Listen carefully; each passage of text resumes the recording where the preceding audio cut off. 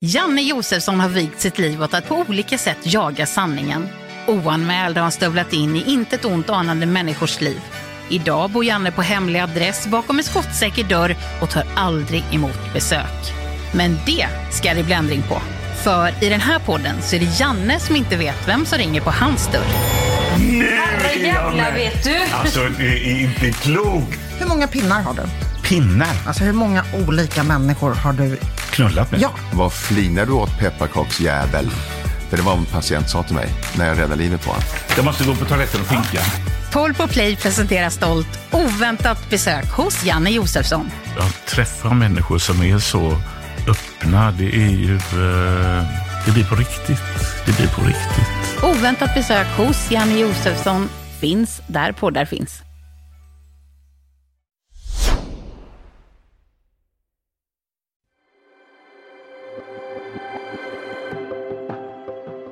Som jag misstänkte så har vårt fokus på kroppsideal och synen på vår kropp engagerat er enormt mycket. För jösses vad många spännande frågor ni har skickat in som på olika sätt berör detta tema.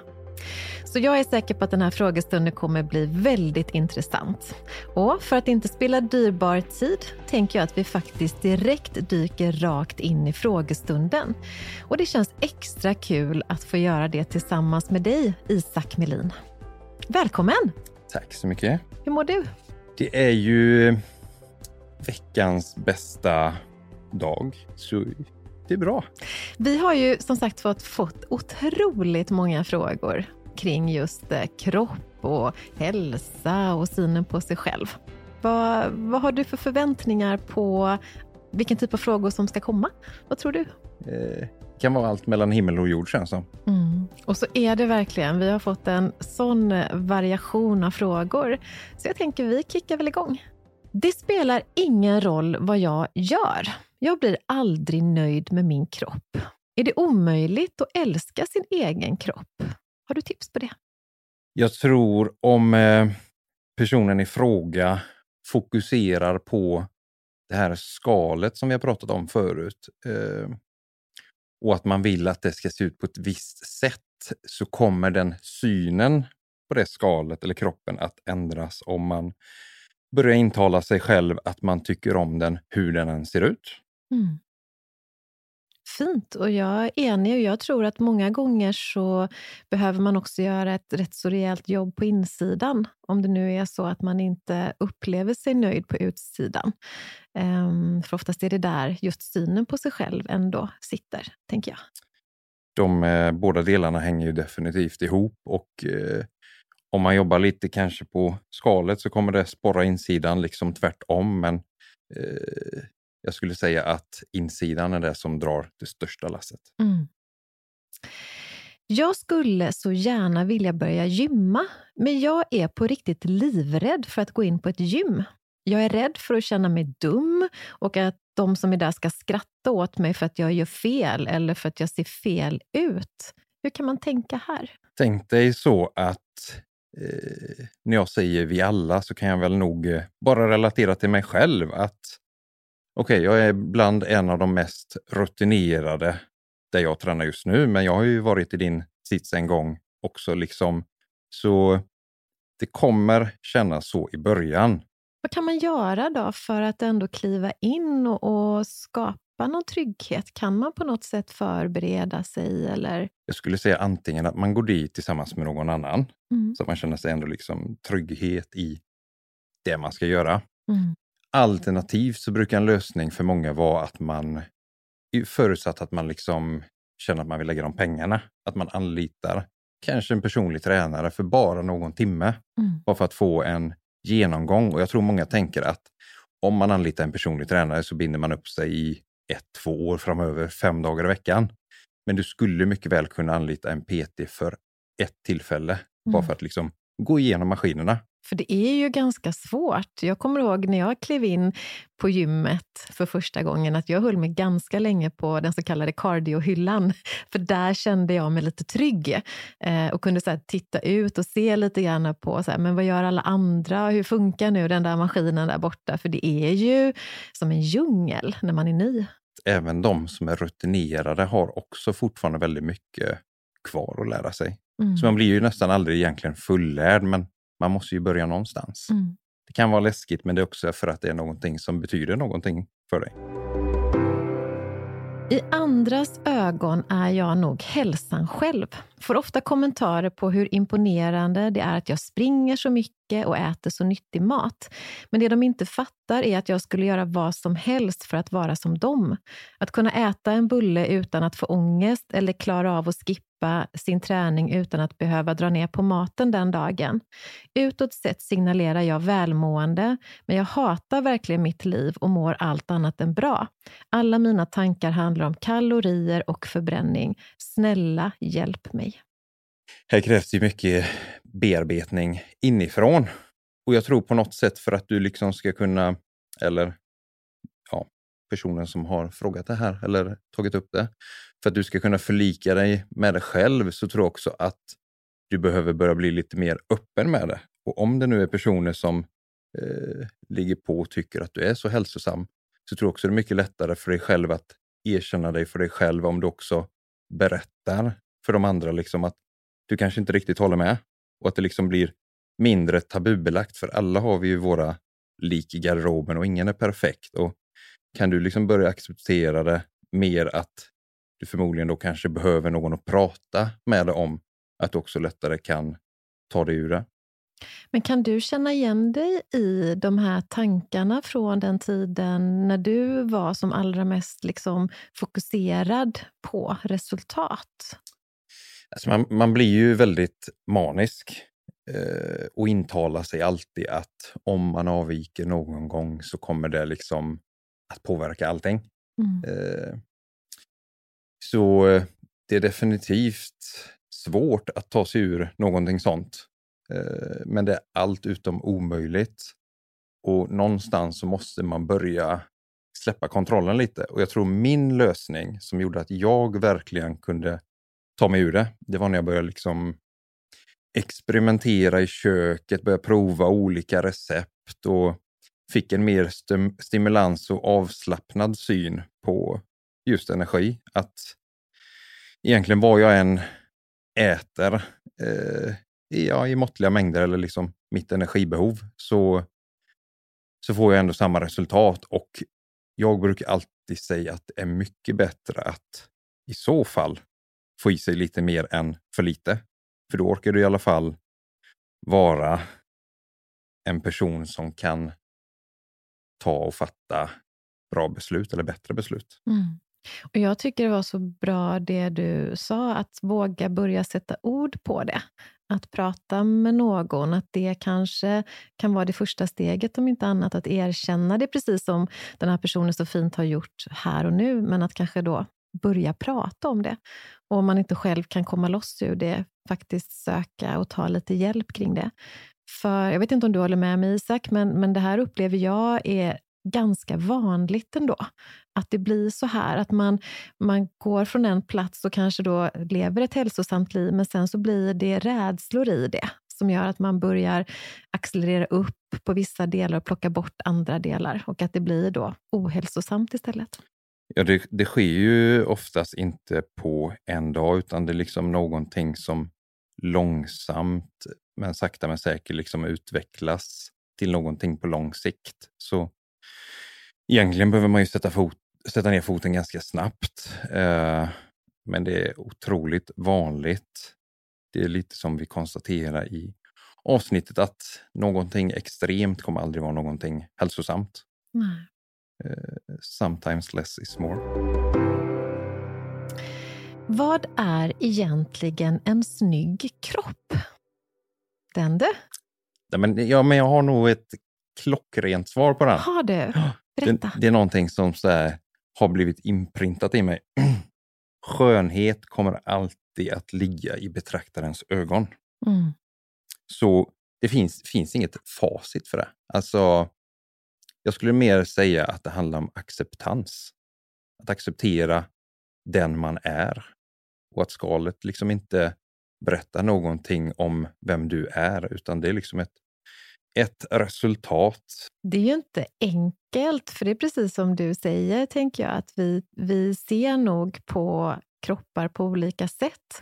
Och jag tycker nog att det är ganska bra, för att om det bara fanns en kropp vi tyckte egentligen var attraktiv och vacker, så hade ju vi, liksom vår fortplantning dött ut för länge sedan. Så jag har nog en bild av att alla människors kroppar är vackra, och sen så kommer vi tycka att olika kroppar attraherar oss på olika sätt. Säger inte alls att det är sant, men så här, rent biologiskt tänker jag att det måste vara så att det som någon tycker är snyggt kommer någon annan inte tilltalas av och så vidare, och att det är ganska bra egentligen. Och lite som jag brukar skoja med just det här att om alla bara gillade chokladglass, då hade det blivit en himla massa svinn på jordgubbsglassen. Ja, exakt.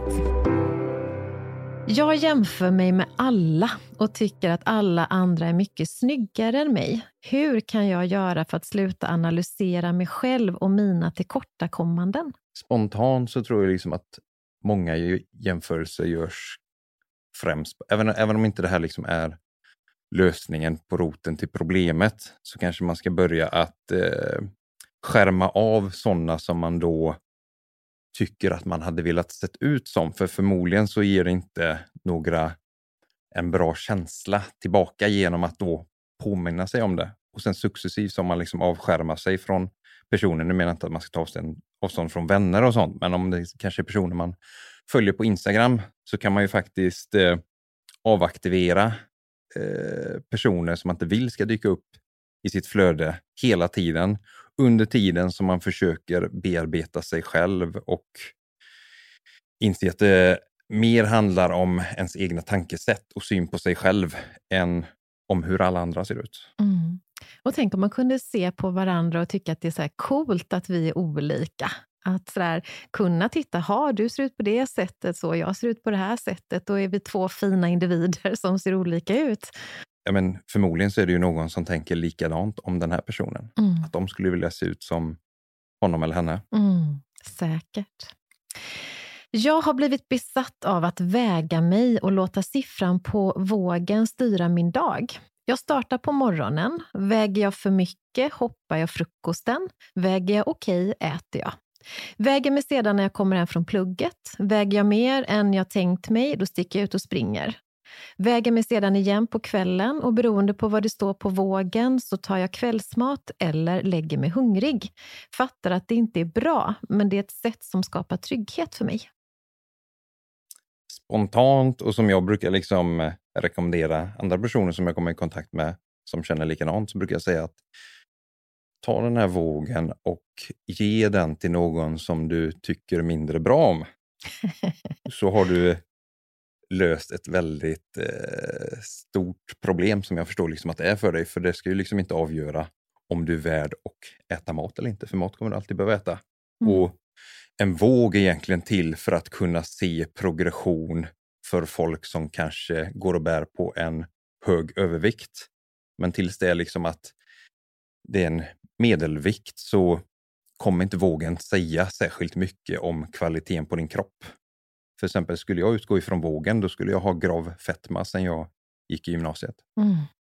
Och visst är det väl så, du som kan mer om sånt här, att det blir inte heller riktigt sanningsenligt, för det kan också bero på var man kanske befinner sig som kvinna i alla fall, i sin liksom cykel, eller om man har samlat på sig vätska, eller att det finns många saker som gör att det som står kanske ändå inte riktigt är helt sant. Definitivt, det kan vara dålig sömn, det kan vara stress som beror på att man inte trivs på jobbet, en dålig relation som i sin tur samlar på sig vätska. Det är liksom om man kanske ätit mer kolhydrater under en period, eller att man äter mycket kolhydrater inför en sån vägning som då binder vätska. Det kan vara just då, som du säger, när det kommer till motsatt kön, att när jag generellt hade avstämningar för med just tjejer/kvinnor då, så kunde det vara så här, men Isak, jag fattar inte, jag har gjort allting precis som jag ska och ätit som jag ska göra, men ändå så står vågen på plus 1 kilo. Vad har jag gjort för fel? Så jag, men det är inte den veckan i månaden nu då? Jo, men nu när du säger det, ja, då kan det ju vara en skillnad på 1,5 till 3,5 kilo. Så vågen är vanligtvis det sista sättet att förlita sig på. när det kommer till progression. Hur kan jag bibehålla min träningsmotivation? Det håller bara ett tag, sen ligger jag på soffan igen. Konkret målsättning. Vanligtvis så är man lite för försiktig när man sätter upp mål. Så att det kanske går för snabbt tills det är att man når det. Eller så sätter man för höga mål så att man inte känner sig motiverad att jaga dessa. Så egentligen ska man ha en ändå realistisk hög målsättning som kommer ta lång tid att nå. Och dela upp den här i olika delmål. Och sen varje gång man når ett delmål verkligen berömma sig själv och ge sig någon belöning i form av kanske ett par skor som man har velat köpa jättelänge men inte har gjort. Och inte belöning i form av att äta mat, för det förtjänar man alltid att äta. Men är motivation alltid det som tar dig till gymmet, till dansskolan eller vad du nu väljer för aktivitet? Är det som gör att vi liksom tar oss dit varje gång? Jag brukar säga att motivation kommer ju av framsteg. Och framsteg gör du oftast när man tycker att någonting är roligt eller relevant för en själv. När det är någonting som man inspireras av eller känner sig inspirerad till att göra. Vanligtvis så kan det vara så att man gör någonting som egentligen inte betyder tillräckligt mycket för en. Eller liksom är relevant för ens hälsa eller livskvalitet. Och till slut så gör man inga framsteg och då tappar man också motivationen och sen så liksom är man tillbaka på ruta 1. Så jag ska inte säga att det är en universell sanning, men för mig brukar det alltid krävas att jag känner mig inspirerad till det jag ska göra eller vill göra för att också kunna ta tag i det och tycka att det jag gör är roligt. Och när jag tycker att någonting är roligt och gör mer utav det så får jag framsteg, och med framstegen så kommer motivationen oftast till att fortsätta. Mm. För egen del tycker jag att jag ganska ofta får använda mig av min disciplin. Och sen tycker jag när jag väl är där att det är roligt. Inte alla gånger, men de flesta i alla fall. Men jag tänker ofta på det när jag får frågan som, men gud, så här, hur kan du vara så motiverad? Och tänker så, ja men det är jag inte alltid. Utan jag är disciplinerad och är glad för det, för att det är härligt när jag väl kommer dit. Man har ju alltid mindre bra dagar också, och det känns oftast alltid bättre efter ett träningspass än innan. Så en bra satt målsättning på något vis som inspirerar och att man vet varför man vill göra det. Ja, men att man kan sätta fingret på vilket värde det kommer tillföra i ens liv. Varför blir vi allt mer överviktiga trots att vi i vår del av världen har alla möjligheter att både röra på oss och äta nyttig mat? Jag skulle nog säga psykisk ohälsa. Att vi inte riktigt mår bra på insidan. Jag tänker också att jag ibland kan uppleva att vi använder mat till så mycket. Att mat har blivit på något sätt ett belöningssystem. Att vi unnar oss någonting när vi är glada. Vi unnar oss när vi är ledsna. Vi använder det för att fira någonting. Och vi använder det för att trösta oss. Och till slut så blir liksom alla vägar i vårt mående leder till någonting vi ska stoppa i munnen. Och jag tänker på att det startar från att man är ganska liten egentligen. Att när vi ska ha det mysigt, då är det liksom det är fredagsmys och det är lördagsgodis. Och när vi samlas så ska vi så här, äta någonting gott. Eller när någon är ledsen så sticker vi till en klubba och så blir vi lite gladare. Så jag tror att det startar så tidigt också, det här att mat är väldigt sällan, tänker jag, någonting som är bränsle för kroppen. Utan det är snarare ett sätt att så här, unna sig, belöna sig eller ge sig själv liksom komfort på något sätt. Det är i kombination med att det bara blir mer och mer lättillgängligt. För jag är också enig i det att vi vet väldigt mycket, men det är inte alltid vi gör de valen i alla fall. Och då är det ju som du säger säkert de här psykologiska aspekterna och att det är enkelt och man är trött och sliten så man tar en snabbare väg kanske. Jag tror nästan lite som jag kan känna att om jag till exempel är på en pizzeria eller vad det nu handlar om så kan fler alternativ nästan göra det jobbigare för mig än tvärtom. Jag smygäter. Så är det bara. När ingen ser mig, då passar jag på att äta godsaker och onyttigheter. Sen klagar jag på att vad jag än gör så går jag inte ner i vikt. Och mina väninnor förstår inte heller varför jag snarare går upp i vikt trots att jag äter så nyttigt. Det blir som att jag själv tror på det, fast att jag innerst inne vet att jag äter en massa skräp. Men i smyg, hur kan jag ta mig ur det här? Vilken självinsikt ändå. Verkligen.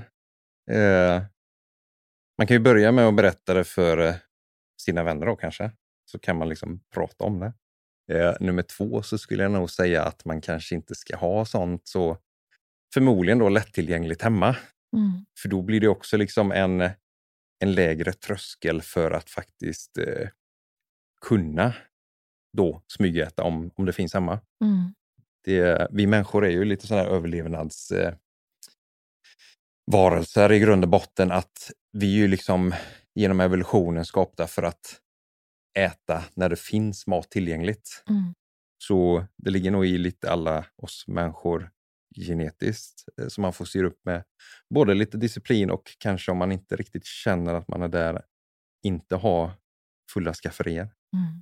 Jag möter faktiskt ganska många klienter som uttrycker just det här. Att man har ett passa på-beteende. Att så här, om sambon är borta en helg, då passar man på och liksom äter så mycket man bara kan av det man annars inte skulle göra. Eller om man kör hem från jobbet, så när man stannar och tankar så trycker man i sig en chokladbit. Och det är som att det inte riktigt räknas om det inte syns. Och då vet jag att jag har sagt till dem ibland att om vi säger så här då. Du får lov att äta allt det du liksom smygäter, men du måste göra det tillsammans med andra människor. Och det brukar oftast funka rätt så bra, därför att då har man ju plockat bort dels när jag måste passa på, och sedan så behöver man också på något sätt stå för det du faktiskt äter, och då är det många som väljer bort det istället. Jag tänker lite det här också, varför känner man att man behöver passa på? Du kanske det är någonting som inte riktigt är 100% i den övriga kosten, som ändå känner att man behöver komplettera med någonting som man saknar. Men tror du inte också att det är ganska många som kan uppleva att man kanske lever på ett visst sätt, och så kanske man då halkar dit på någonting, och när man ändå har gjort det så kan man lika gärna fortsätta, för när man ändå typ förstört den här dagen. Det är väldigt vanligt. Det kan leda till någonting dåligt om man gör det för ofta under för lång tid. Hör många som styrketränar att de pratar om cheat day. Vad är egentligen det, och varför har man det? Hur skrattar du? Ja. Cheat day, fuskdag, är vanligtvis en dag i veckan då man avviker från den vanliga planen. Då man äter lite mer fritt och lite vad man än vill. Vanligtvis så förknippades med att man fyller på med extra energi. Och för många så blir det lite ett frikort att gå bananas. Och just det här bara att stämpla det som något fusk eller någonting dåligt gör ju inte hela saken bättre heller.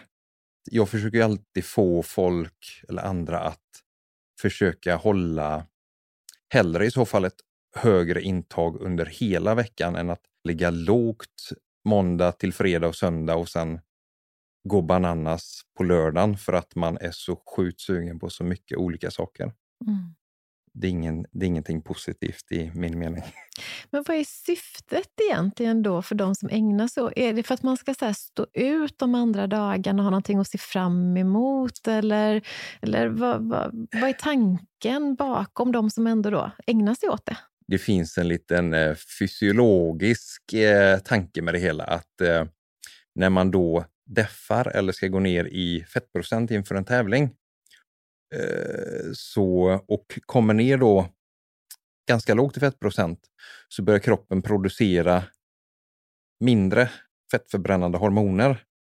Och genom att då ha en sån här cheat day mitt i veckan, så intalar man kroppen eller lurar kroppen att den inte alls håller på att svälta. Så att den ska fortsätta producera de här hormonerna. Så ja, kanske då liksom i sådana tävlingssammanhang, men sen så har det ju liksom blivit lite implanterat hos vissa som inte håller på att tävla och kanske gör en helt normal men viktig viktresa för dem själva då. Som egentligen inte behöver ha en sån här. Utan då hellre kan lägga sig lite högre övriga dagar och få en balans under hela veckan så att man inte känner att det blir en berg- och dalbana där man måste äta någonting och på något sätt ger sig det här frikortet som oftast leder till att man kanske tar i ända från tårna. Det finns ju en del begrepp. Du sa ju precis där, deffa och så kan man säga bulka, eller hur? Vad är det egentligen? Att man bulkar och att man deffar. Finns det andra begrepp som man också använder när det gäller just liksom mat och träning? Och... Deffning och bulkning är nog de vanligaste. Deffning är ju lite som, alltså generellt då inför en kanske fitnesstävling när man ska skala av lite, reducera fettprocent. Och bulkning är ju ett väldigt spännande begrepp som de flesta nybörjarna hoppar på och tänker att om jag äter väldigt mycket och mer vad jag egentligen behöver så kommer jag också få resultat snabbare. Mm-hmm. Men alla kroppar har ju ett satt energibehov, så äter man mer och lägger på sig jättemycket mer än vad man behöver så kommer man inte få snabbare resultat. Mm-hmm. Så det är någon slags, på samma sätt lite som folk safear med att då kanske äta lite mindre än vad man kanske vet att man behöver, så kan vissa känna åt andra hållet att de safear och äter lite mer, men då vanligtvis med avsikt att medvetet äta för mycket. Mm. Andra begrepp som jag hör ibland också är att man är on season eller off season. Ja. Vad betyder det då? Hur skrattar du igen? Det blir lite som att termer för en viss tävlingsgren liksom hamnar utanför. Mm. Och så blir det liksom så fel. Men on season, det är ju liksom när man kanske då är på en tävlingsdiet. Man har ett mål i sikte och syftet är vanligtvis att då gå ner i fettprocent. Medan off season, då är det inte så noggrant med vad man stoppar i sig. För då ska man liksom bara tillgodose kroppen med sitt lägsta behov av energi. Och sen gör det ingenting om det blir mer ändå. Mm-hmm. Och då är det lite mer att man är under uppbyggnad inför nästa tävlingssatsning. Filter och att redigera bilder för att förbättra det man lägger ut i sina sociala medier. Är det okej eller inte? Och då tänker jag såklart utifrån perspektivet kroppsideal och hetsen kring att se bra ut. Det finns nog ett ganska bra svar på den. Nej. Det är ju egentligen bara att lura / försköna för sig själv och lura eller manipulera sin omgivning om att man önskar att det skulle vara på ett annat sätt än vad det kanske är. Mm. Och det sättet som man då kanske hade velat sätta ut på eller eftersträvar förmodligen inte kommer göra en lyckligare som man tror. Mm. Och om man tycker att man behöver lägga på sådana filter på då sin fysik eller kropp så kanske man ska undvika att lägga ut kroppsbilder överhuvudtaget. Jag tycker om att använda den när jag lägger ut matbilder för att min persilja ska se lite grönare ut på bilderna, men det säger ingenting om mig själv eller mitt eget värde. Mm. Den är med att få folk att prova mina maträtter. Men när det kommer till kroppshets och sånt så skulle jag säga att det inte är hälsosamt och i så fall ens lägga ut bilder om man känner att man behöver fixa till bilderna. Men i grund och botten, tror du inte att människor genom alla tider på olika sätt har velat visa upp sitt bästa jag? För jag minns ju när jag var liten, då hade vi fotoalbum som man satt in liksom bilder. Och även då valdes ju liksom de bästa bilderna ut, även om de liksom framkallades. Då åkte ju liksom inte alla bilder in i fotoalbumet. Och jag tänker även när vi tittar i magasin och tidningar, det fotas ju fler än en bild innan att det kanske finns någonting i oss ändå som gör att har jag alternativ så kommer jag alltid vilja välja det som är lite bättre. Bara det att i den världen vi lever idag, så återigen, det finns otroligt många sätt att förbättra så att det går till överdrift istället. Jag tänker bara här typ med gammal porträttmålning av exempel gamla kungar och sådana saker. Jag tror inte riktigt de kanske såg ut så som de målas upp. Exakt. Kan inte du måla bort 15 kilo eller lägga till 15 kilo på mig? Ja, precis. Alltid velat ha helskägg. Kan du lösa det? Jag har kört ett rätt så välkänt program där man är otroligt noga med att det man äter ska väga vissa gram. Det var väl fine för stunden, men nu när jag är klar med programmet fortsätter jag att väga all min mat och väljer bort sociala sammanhang om jag inte kan ha med en matlåda där allt är uppvägt. Livet har blivit så jäkla trist och kontrollstyrt, men om jag slutar hålla koll på detta kommer jag ju garanterat att förlora mitt resultat. Och det vill jag ju inte heller. Alla förtjänar ju i grund och botten att må bra. Och sen så är det så mycket som ställer till någonting som var väldigt bra från början. För att man kanske inte riktigt får instruktionerna hur saker och ting ska användas. Och då liksom används på fel sätt. Som till exempel det här med matvåg då till exempel. Precis som kroppsvåg. Men matvåg då egentligen fyller en sån funktion att man egentligen bara ska använda det i början för att bli medveten om hur mycket det ens kropp egentligen behöver. Baserat på att det upplägget man följer då verkligen stämmer. Då ska man egentligen bara bli medveten och kunna identifiera, okej, 200 gram potatis, hur mycket är det? Ja, men det är ungefär 2 potatisar. Ja, men då kan jag förhålla mig efter 2 potatisar. Så behöver jag inte väga potatisarna varje dag, för förmodligen så kommer de vara ungefär lika stora. Och så snabbt som möjligt plocka bort vågen när man liksom vet ungefär vilka volymer det handlar om. Och sen att man inte ska låsa sig i det här i till exempel sociala sammanhang. För med tiden så ser man egentligen också hur ens tallriksmodell är uppbyggd och lite hur man ska tänka. Och blir det inte alltid 100%, det kanske blir 90, 80, 70 eller kanske någon gång 10%, så är inte det hela världen. För hälsa eller ett resultat avgörs inte av någon gång ibland, utan det måste liksom ske ofta, regelbundet under en lång tid.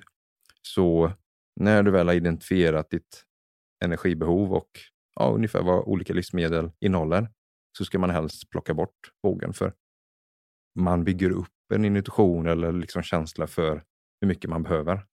Så den här personen som ändå är där nu och är rädd för att släppa taget om vågen, vad skulle du rekommendera? Är det bara liksom att lägga bort den, eller behöver man så här trappa ut på något sätt, eller hur gör man för att våga? För att jag hör ju också att det finns en rädsla för att man förlorar resultat som man kanske då har jobbat jättehårt för.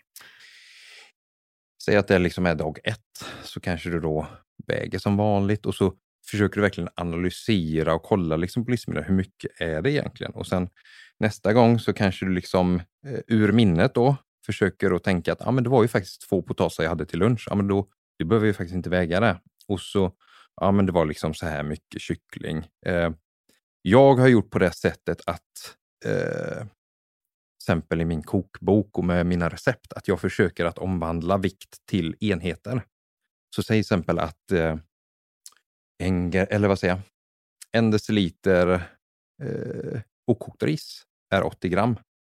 Ja, men då tar man ju en deciliter ris istället för att väga upp 80 gram. Mm. Och så successivt så byta ut alla vikter till mått och sen liksom börja liksom ögonmåtta allt eftersom. Mm. Och just bara få bort vågen av de här specifika numren.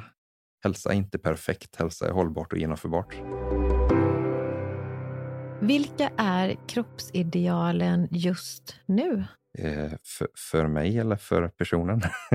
Jag skulle säga, jag vet inte, men jag skulle gissa att det är nog en fråga som är om det finns någon generell kroppsideal just nu. Jag tänker, om man tittar tillbaka i tiden så kan man ju säga tydligt se.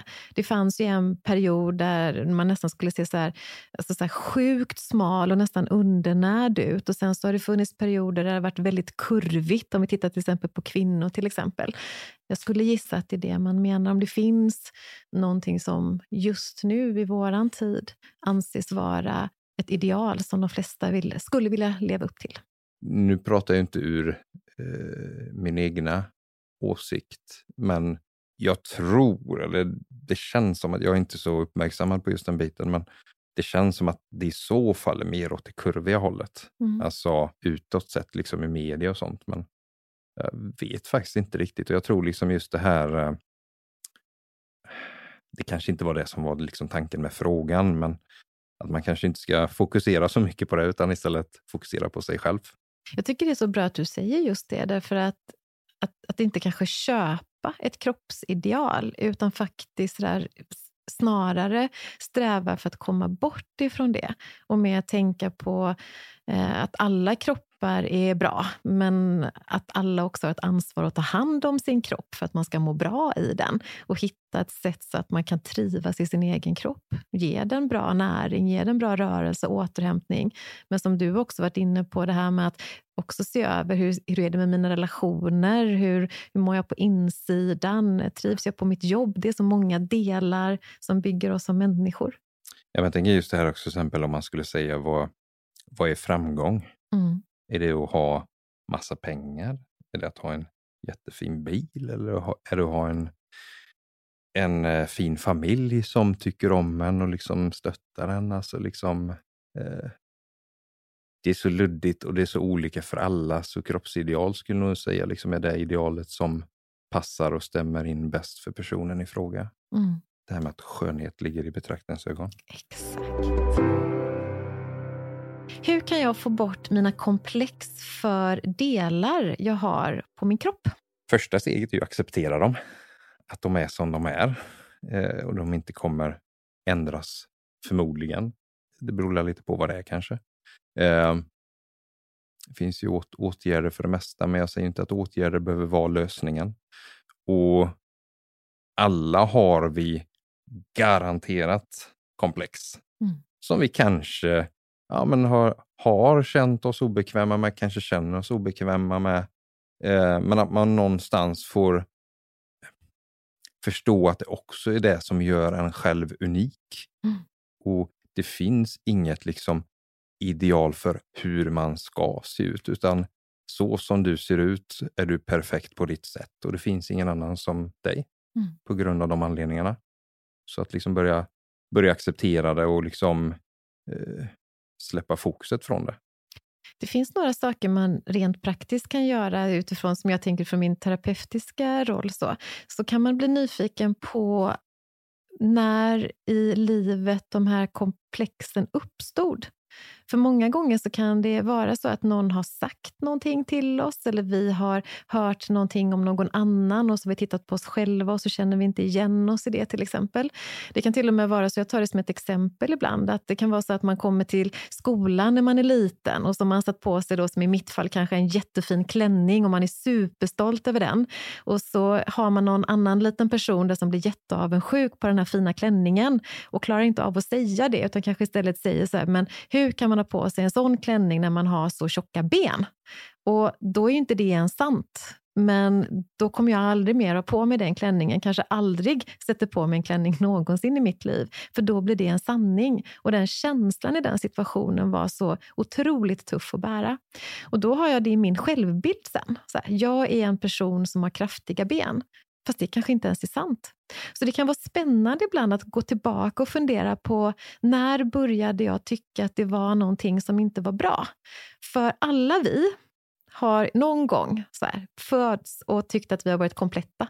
Vi har alla stått framför spegeln och tyckt att så här, det här är det finaste jag någonsin har sett. Man har klätt sig i kläder och tycker att liksom allting blir helt fantastiskt och dansat runt och tänkt att alla tycker att man är värd att älskas. Så den personen finns ju i en. Och då kan man gå tillbaka just och bli nyfiken på vad har hänt mig i livet som gör att jag har börjat fokusera på att det är någonting som inte är bra med mig. När jag faktiskt föddes och tyckte att jag var komplett som människa. Och när man då har identifierat det så kan det ibland göra att man kan så här omvärdera den tanken. En annan sak som man rent praktiskt kan göra, det är att också utmana sin rädsla. Om jag till exempel tycker då att så här, det är något fel på min arm, så att jag kan inte ha på mig ett linne när jag går och tränar för att jag har en sån himla hemsk arm, och människor kommer tycka att det är bedrövligt att jag går runt och visar upp den. Då får man utmana den rädslan och gå in i linnet och upptäcka att det faktiskt inte är någon som överhuvudtaget kommer tycka att det är någonting som är konstigt. Att liksom äga de delarna. Så det är så här 2 saker man så här praktiskt kan försöka göra om man har ett komplex. Att liksom äga sin kropp och förstå varför det har kommit. Om det är någonting som någon annan har sagt.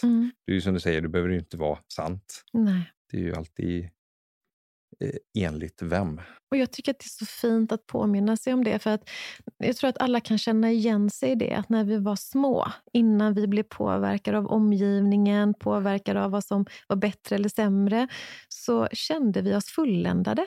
Och sen någonstans under våran ålder, så för vissa började tidigt och en del senare, så börjar vi lägga på oss en massa tankar om att vi inte duger eller att vi ska vara på ett annat sätt. För jag tycker det är så starkt och coolt ändå att komma ihåg det, att en gång i tiden så tyckte jag att jag var fulländad. En gång i tiden så gick jag in i ett rum och tyckte att det var självklart att alla blev glada och att jag var världens finaste. Och alla vi har ju det i oss, det finns ju där. Det är bara typ att skaka fram den lilla individen igen och gå ut och äga sitt liv och sin kropp. Har det gått en gång förut så går det igen. Eller hur? Vad tycker du är viktigt för att den fysiska kroppen ska må bra? Är ett balanserat intag utav kolhydrater, vitaminer, mineraler, protein och fett. Fibrer genom kanske fullkornsprodukter. Det är det väldigt formella svaret. Och så brukar man prata mycket om att blodsockernivåerna påverkar väldigt mycket hälsan och hur man mår. Att vet man med sig att man inte äter regelbundet, att man kanske ska planera sina måltider så att man liksom håller blodsockernivån jämn under hela dagen. För you're not you when you're hungry. Rörelse i mängder baserat på målsättningen. Jag kan ju trycka på lite det här. Nu ska inte jag säga att jag alltid kommer upp i till exempel 10 000 steg. Det har varit väldigt dåligt sista tiden. Men just det här som exempel Anders Hansen pratar mycket om, att rörelse är ju väldigt bra för hjärnan också. Många kan ju förknippa liksom exempel det här med fysisk hälsa bara som att sånt man gör eller att man aktiverar sig ska boosta en eller optimera en direkt fysiskt, men indirekt så kan ju även liksom fysisk rörelse optimera det fysiska välbefinnande genom att det psykiska välbefinnandet blir bättre. Får jag slänga in också återhämtning? Definitivt. Och den där är ju väldigt det är en väldigt vanlig fråga. Hur mycket ska jag vila? Ja, det beror väl lite på vad man har för målsättning också. Vila måste man ju alltid göra eller återhämta sig. Och man pratar ju om det här med sömn jätteindividuellt. 7-8 timmar ish. Snittet. Vissa klarar sig mindre, vissa behöver mer. Inga rätt eller fel, utan det gäller att anpassa sig efter ens egna behov. Det är inte nödvändigtvis så att ju mer man gör någonting desto snabbare och bättre resultat får man.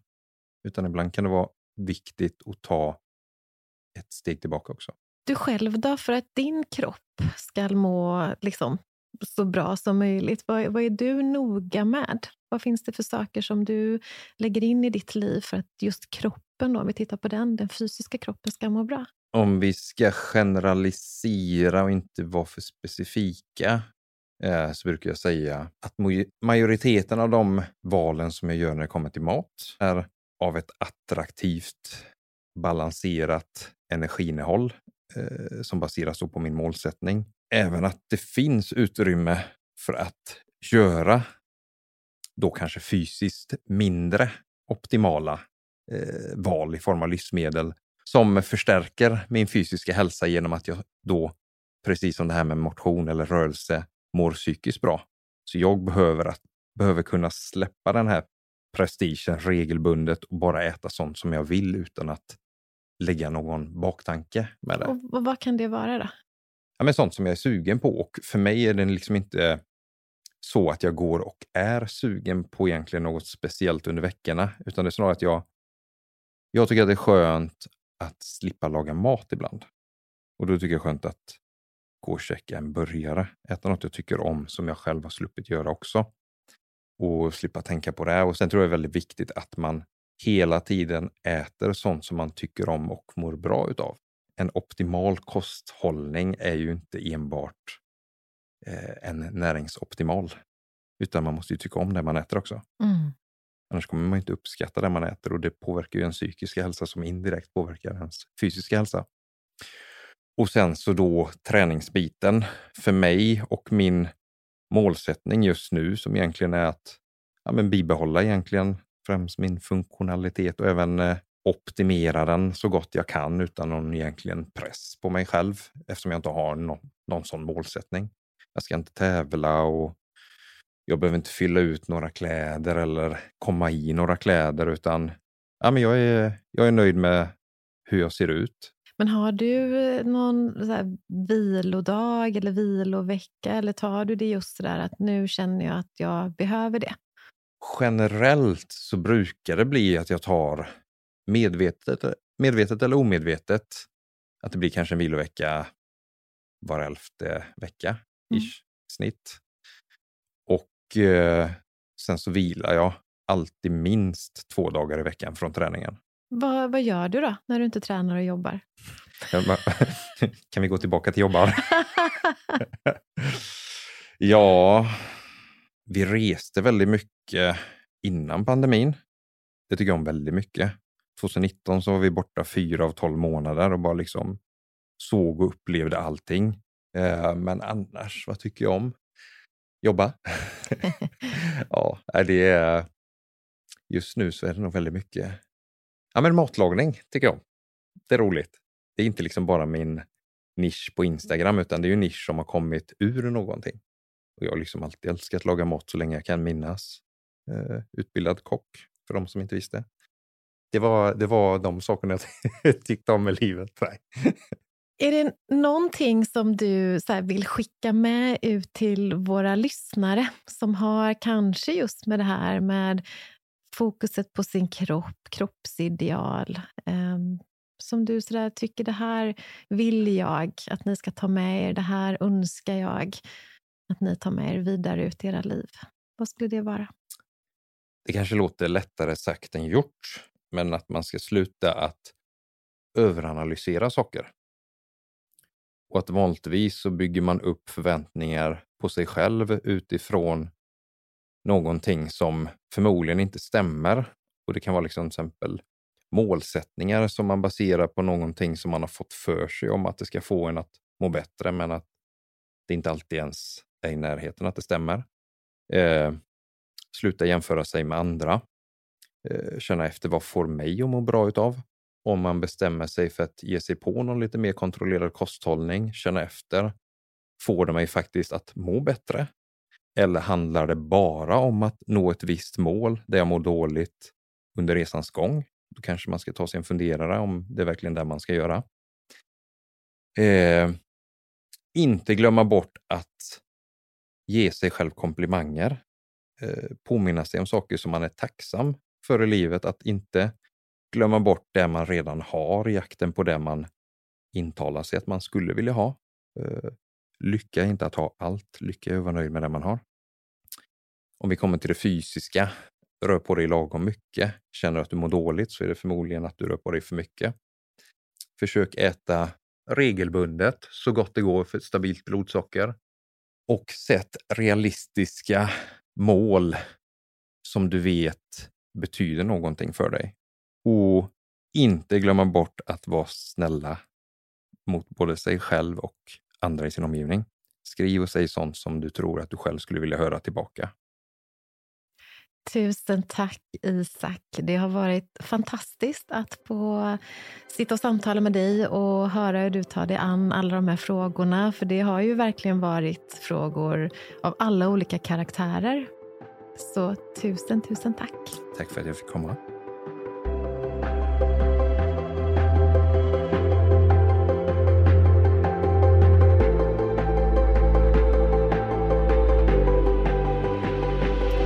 Oj, oj, oj. Vilka spännande frågor ni hade kring det här med kroppsideal och synen på våra kroppar. Att det är ett ämne som berör, det är tydligt. Och det märktes också i samtalet med Isak. Det var berörande fint att se hur mån han var om att svaren ni skulle få också skulle landa bra. För det är inte enkelt att prata om det här. Av alla de skäl som vi har tagit upp i detta och tidigare avsnitt. Så även om varsamheten har varit stor när vi har tagit oss an det här ämnet, så är jag fullständigt medveten om att det ändå säkerligen har väckt en del tankar och känslor hos många av er som lyssnar. En del som kanske har blivit upprörda för att man tycker på ett annat sätt, och en del som istället håller med och tycker att det känns skönt. Och det är helt okej. Det är precis som det ska vara. Att vi var och en behöver ta ställning till vad som liksom lirar med oss själva. Ta in inspiration av andra, men sedan vara noga med att bara göra det som känns bra för just dig och din kropp. Vi kanske behöver våga prata mer om det här utan att bli så provocerade. Låta var och en få ha sin idé och tanke, men resonera och föra fina samtal kring olika sätt att kunna se på vår kropp. Och om man ändå blir triggad, fundera över varför. Kanske finns det något i det som är viktigt att se och ta hand om. För varför bli provocerad av hur andra väljer att leva istället för att skapa sitt eget allra bästa liv? Jag hoppas att vår frågestund har varit givande för dig.